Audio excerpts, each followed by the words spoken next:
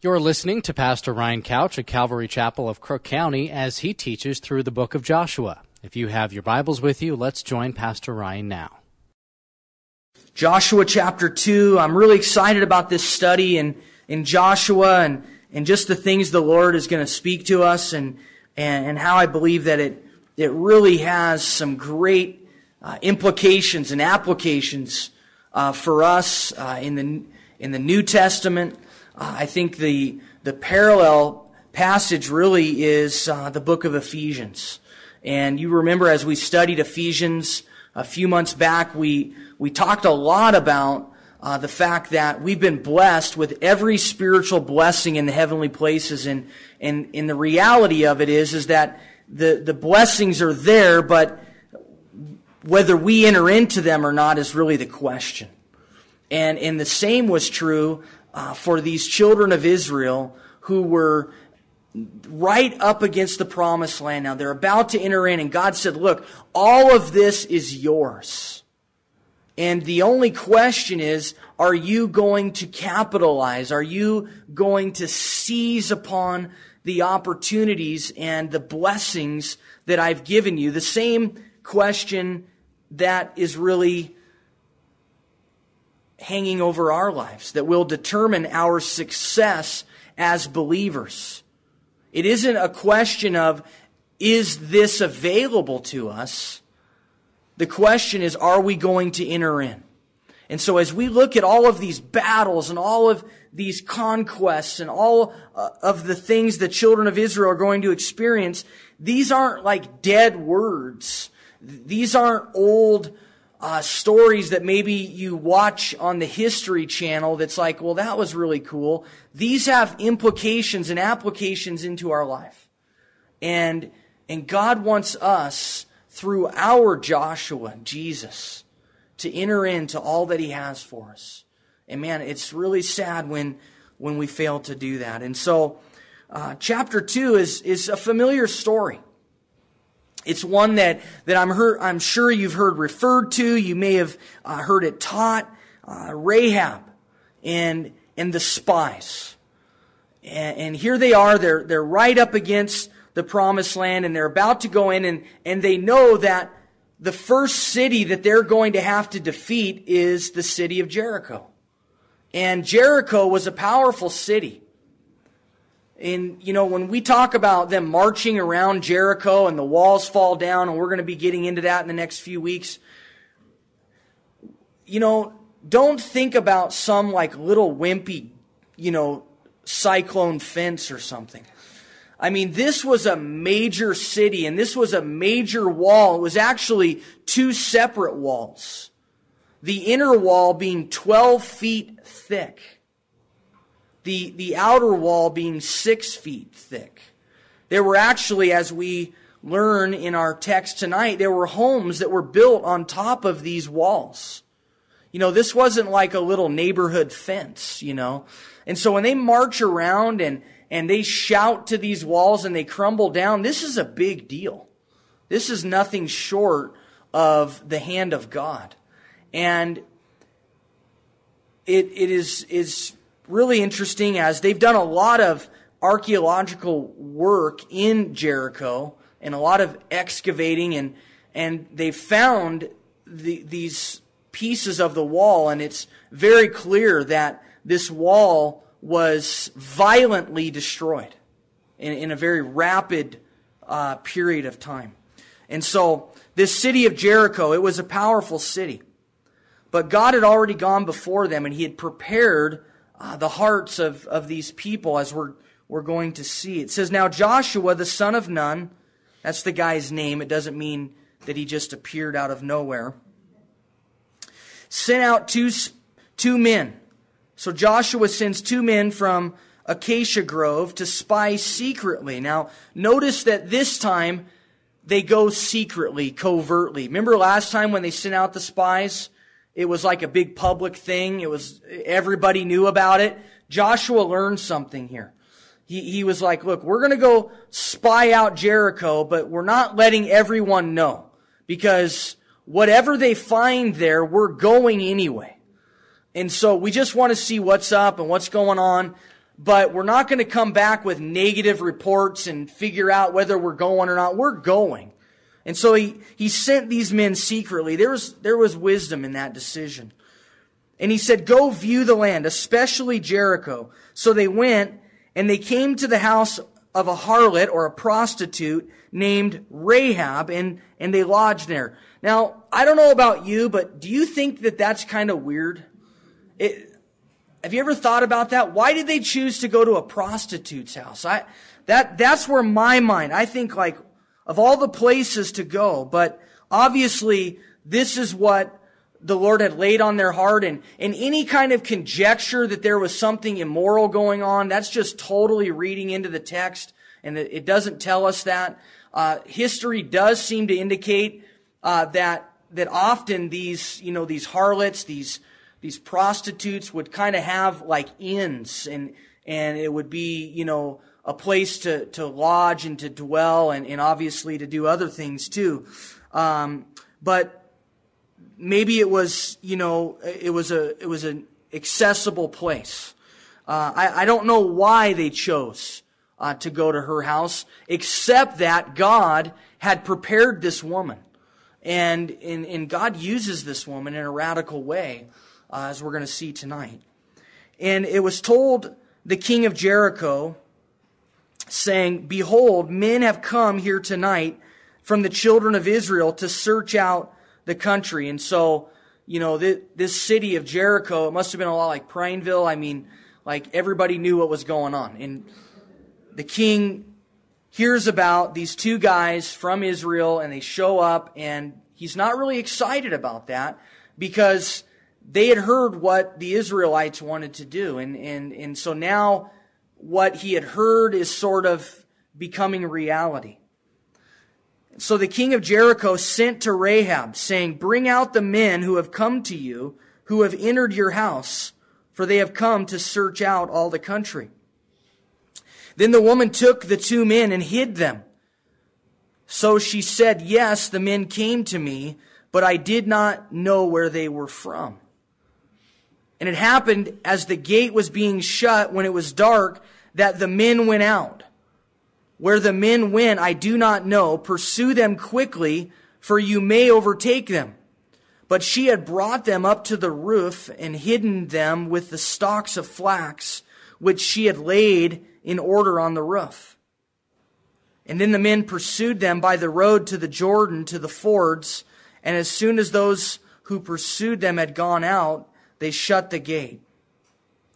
And so Rahab, to protect these men, she lied.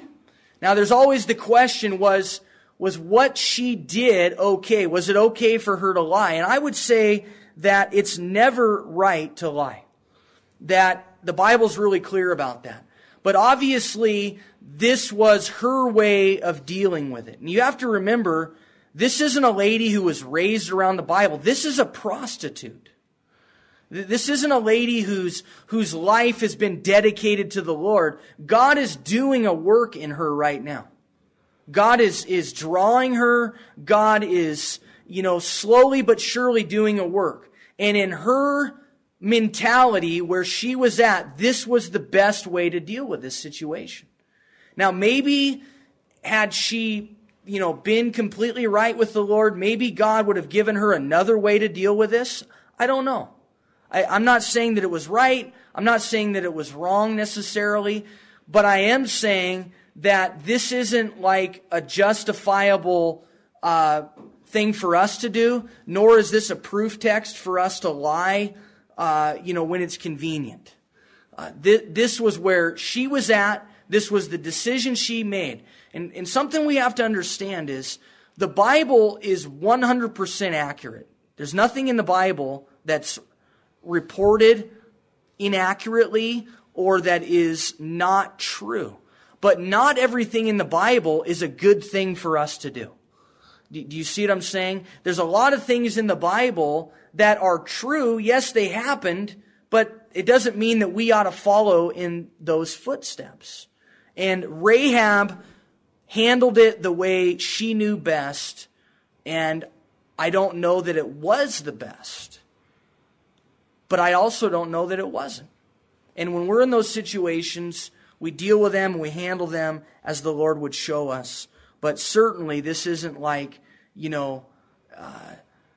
proof text for us just to lie through our teeth and go, well, Rahab did it and God commends her later. It's not there for that reason.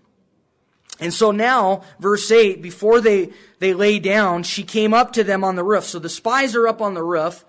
The men that had come to, probably kill them are fleeing out to find them, although they're chasing the wind.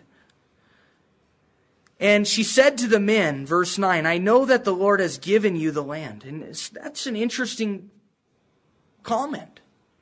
I know that the Lord has given you the land. Remember again, you guys, this is a prostitute.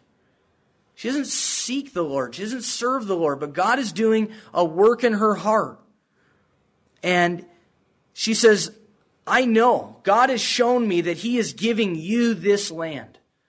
And this is like one of those opportunities that God gives us where you're talking to somebody and it's very apparent that God is drawing them. You know what I mean? They're not saved. They don't know the Lord. They're living in sin. They're involved in things they shouldn't be. But they're beginning to understand who Jesus is. And they may even say things that are very close to confessions of faith. And this is where Rahab was. And she's saying to them, look, I know that God is doing a work and God is giving you this land. He has shown me that. And the terror of you has fallen on us. And all of the inhabitants of the land are faint-hearted. Just basically means they're afraid because of you.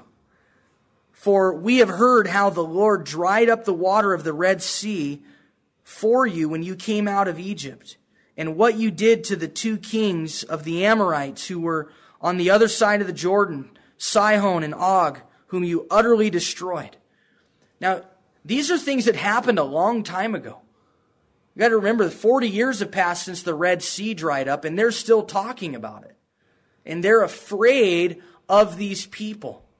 And in fact, it says that their hearts had literally melted. In verse 11, it says, as soon as we heard these things, our hearts melted. Neither did there remain any more courage to anyone because of you, for the Lord your God, He is God in heaven above and on earth beneath. And so they had heard these stories. They had heard what God had done through them, how He had parted the Red Sea, how He had destroyed these Amorite kings, which you remember in our study in Numbers. These were powerful kings that the Israelites destroyed. And so when people heard that story, they were like, whoa, these guys are tough. It's kind of like in school when, the little guy just finally has enough of the bully and he just beats the snot out of him, and all of a sudden everybody's scared of this little guy. I remember that in school. There's always this little guy who, would get picked on, and all of a sudden he'd have enough, and he would just go berserk on somebody.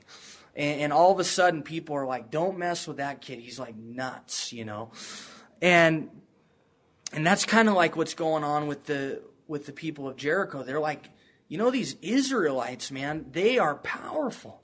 But here's the thing. They don't get the credit. God does. They're not impressed with their army or with their military skill or anything like that. They're impressed with God. It says that we understand the Lord your God, that He is God in heaven above and on earth beneath.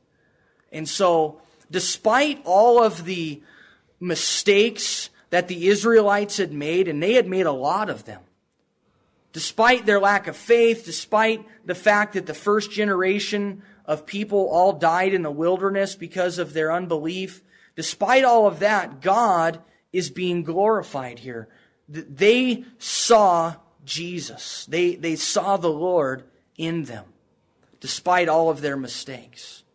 And And there's a lesson in that for us, in that people should be seeing the Lord in us. They shouldn't be seeing any skill or giftedness in us. They should be glorifying God.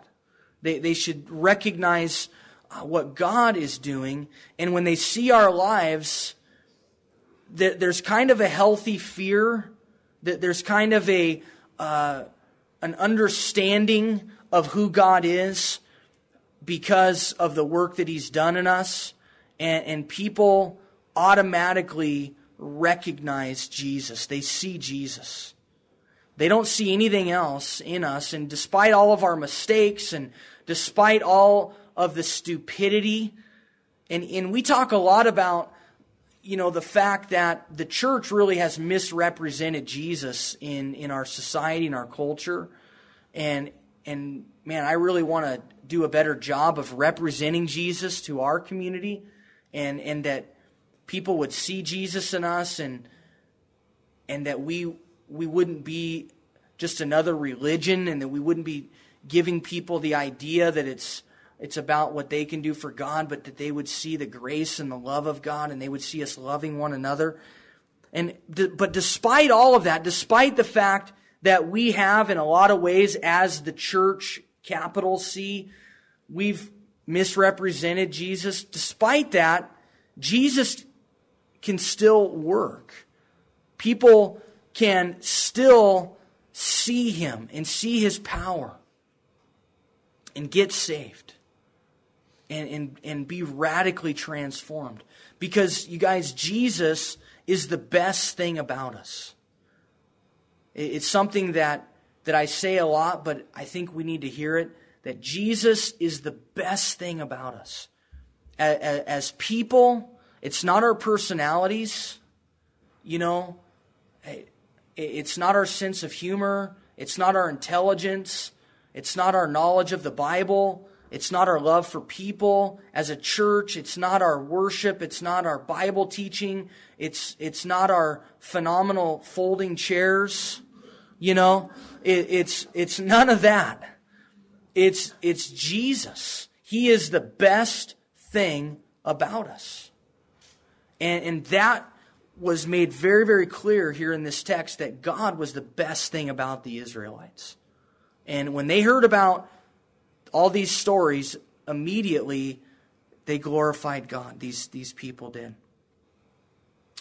In verse 12, she says to them, "Now therefore, in light of this, I beg you, swear to me by the Lord, since I have shown you kindness, that you also will show kindness to my father's house and give me a true token," or basically a commitment, a vow, a pledge of truth, "and spare my father, my mother, my brothers, my sisters, and all that they have, and deliver our lives from death." So she knows that Jericho is going to be judged. The Lord has shown her that. And she's asking for mercy. And the men answered her, "Our lives for yours, if none of you tell this business of ours. And it shall be, when the Lord has given us the land, that we will deal kindly and truly with you." In other words, if you can continue to hide us and you don't rat us out, then we'll make sure that we protect you. So, verse 15, "Then she let them down by a rope through the window, for her house was on the city wall, and she dwelt on the wall." And so this was a perfect place for the Lord to hide them out, and they were able just to kind of slip over the wall. Now, it's interesting that when we get to the chapters that talk about God's judgment on Jericho and the wall falls down, obviously this portion of the wall isn't destroyed. And God spares Rahab and her father's house and all of her family. And so it's kind of cool. Her house is right on the wall, and the wall's going to collapse, and yet God will spare her. And so she lets them down, and she said to them, "Get to the mountain, lest the pursuers meet you. Hide there 3 days, until the pursuers have returned. Afterward, you may go your way." And so she gives them wisdom. She gives them a plan of attack, how to hide from them. So the men said to her, "We will be blameless of this oath of yours, which you have made us swear." In other words, they're saying, we will be free from this obligation unless, when we come into the land, you bind this line of scarlet cord in the window through which you let us down. And unless you bring your father, your mother, your brothers, and all your father's household to your home. So it shall be that whoever goes outside the doors of your house into the street, his blood shall be on his own head, and we will be guiltless. And whoever is with you in the house, his blood shall be on our head if a hand is laid on him. And if you tell this business of ours, then we will be free from your oath which you made us swear. In other words, if you rat us out, if you don't protect us, then we're free from this. And also, we're free from this obligation if you don't hang this scarlet cord out of your window. And you have to gather your whole family and get them in your house. And the day that the wall's going to fall down, and the day the judgment of God and the fire of God's going to come and burn this city, then if you're not in your house, you won't be saved, which has absolute implications in Jesus, that unless we're in Jesus, we're not saved, right? And as far back as Origen, who was, an ancient commentator and scholar biblically from the 2nd century, as far back as Origen, commentators have believed that the scarlet thread represents the blood of Christ, and that it was a picture, a foreshadowing, if you will, a type of Jesus Christ. Now, it's interesting that they kind of put the onus on Rahab. She had a part to play. Do you notice that? They didn't just say, "Okay, Rahab, thanks for your help, and, wherever you're at, whatever you do, you're going to be spared. If you're down at 7-Eleven playing Mrs. Pac-Man, that's cool." No. She had to be in the house, and she had to have the scarlet thread hanging out the window, and she had to have all of her family there, which would have been a great risk to her. Can you imagine when she went to her parents and she said, "Hey, did you hear about those spies from Israel?" And the king, wanted to know. "Yeah, well, I lied to the king, and I lied to his men, and I hid the spies, but they're going to spare us, and all we have to do is hang this red rope out of our window." They'd be like, "What? Are you out of your mind?" She said this to great risk to herself. They very easily could have went to the king and said, "Hey, my daughter is absolutely out to lunch. Go ahead and, arrest her," or whatever. And so she had to take great risk to do this, just like when we come to Christ. People mock us. People say, "Are you out of your mind? That's the stupidest thing I've ever heard." And there's responsibility for us as well, and that we have to put our faith in Jesus.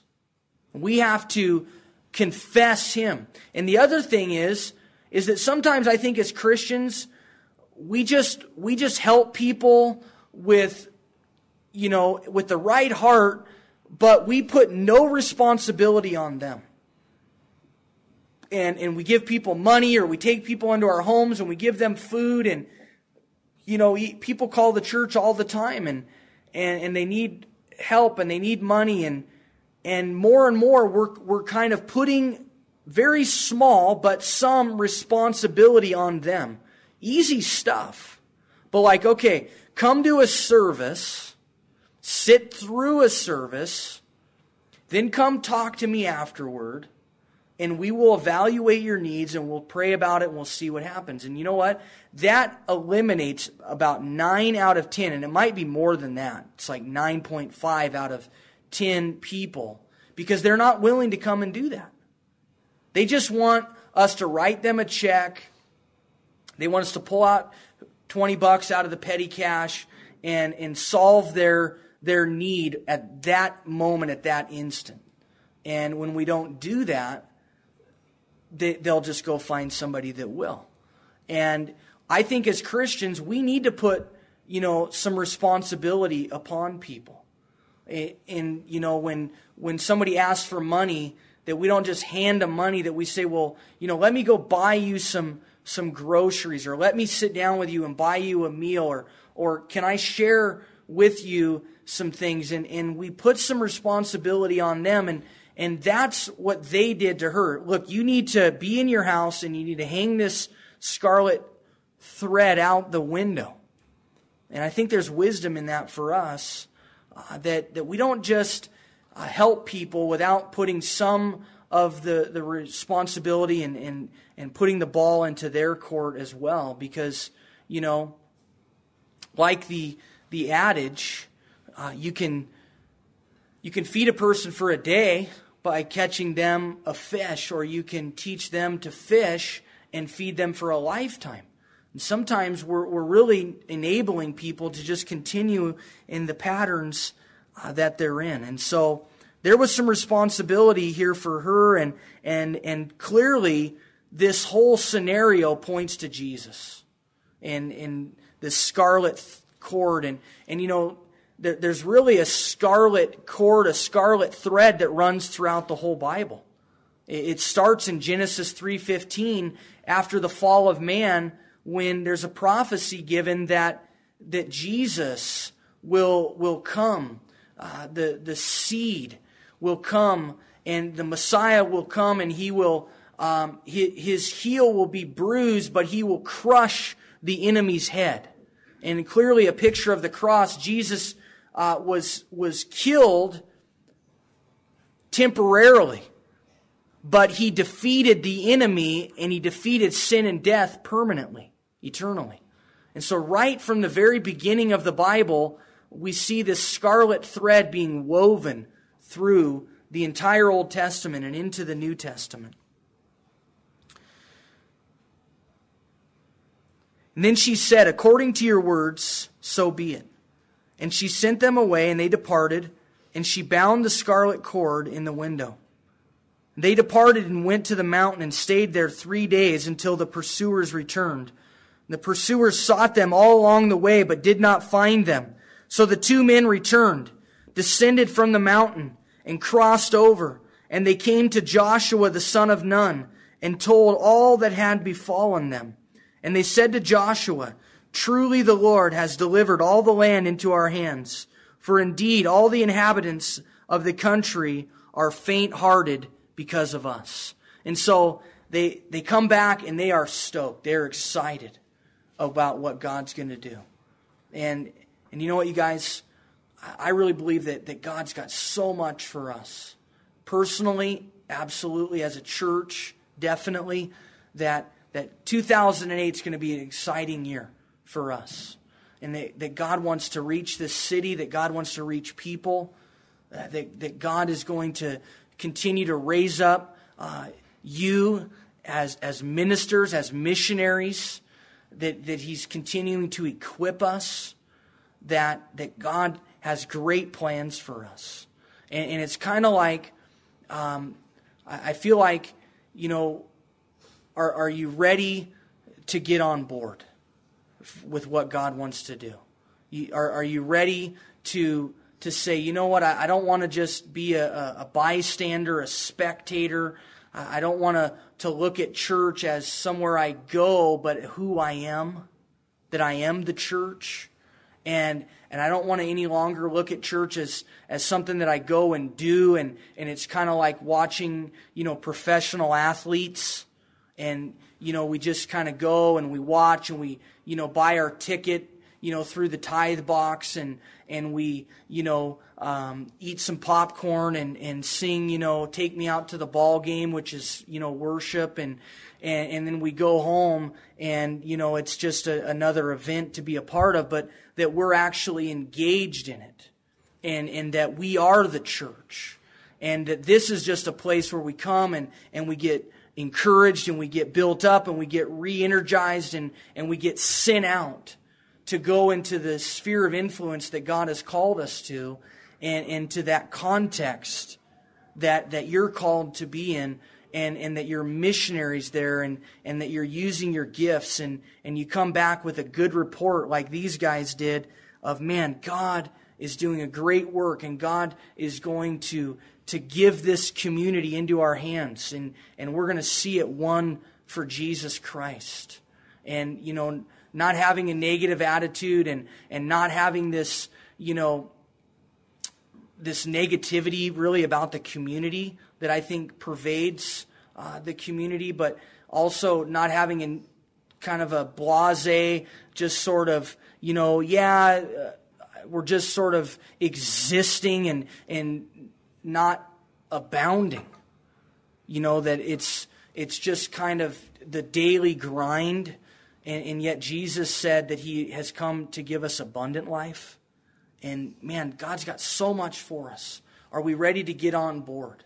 Are we ready to get strapped in and say, Lord, wherever you want to take me, whatever you want to do, I'm excited, I'm engaged, I'm ready for all that you would have. And truly, as they say here, the Lord has delivered the land into our hands. God has made it available for us. He wants to enlarge our borders. God wants to do a great work. God wants to bring people into His kingdom. God wants to grow our church. God wants to grow our influence. God wants to grow you.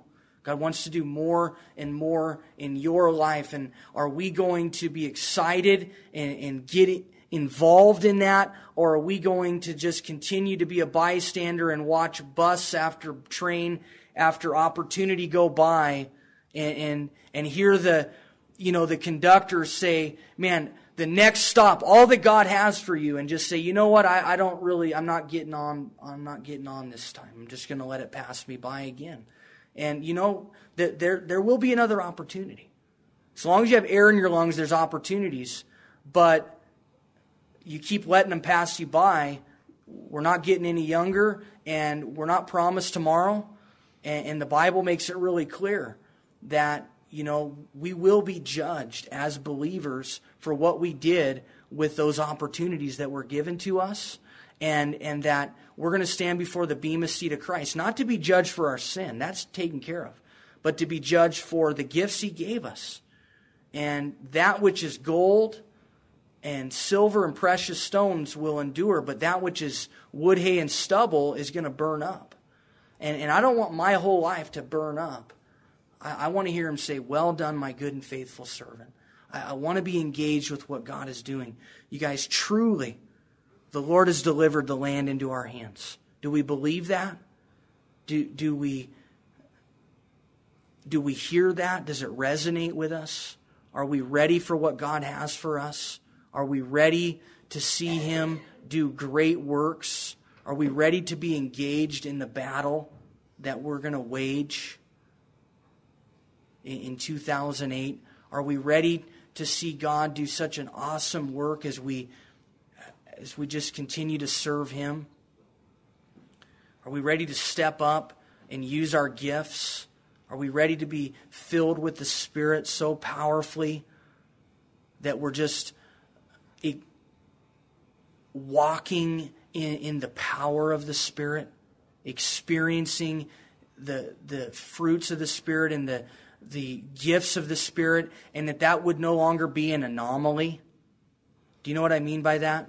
That the power of the Spirit wouldn't be something we'd go, wow, it was incredible, this thing happened. That wouldn't be like abnormal, but that would be normal.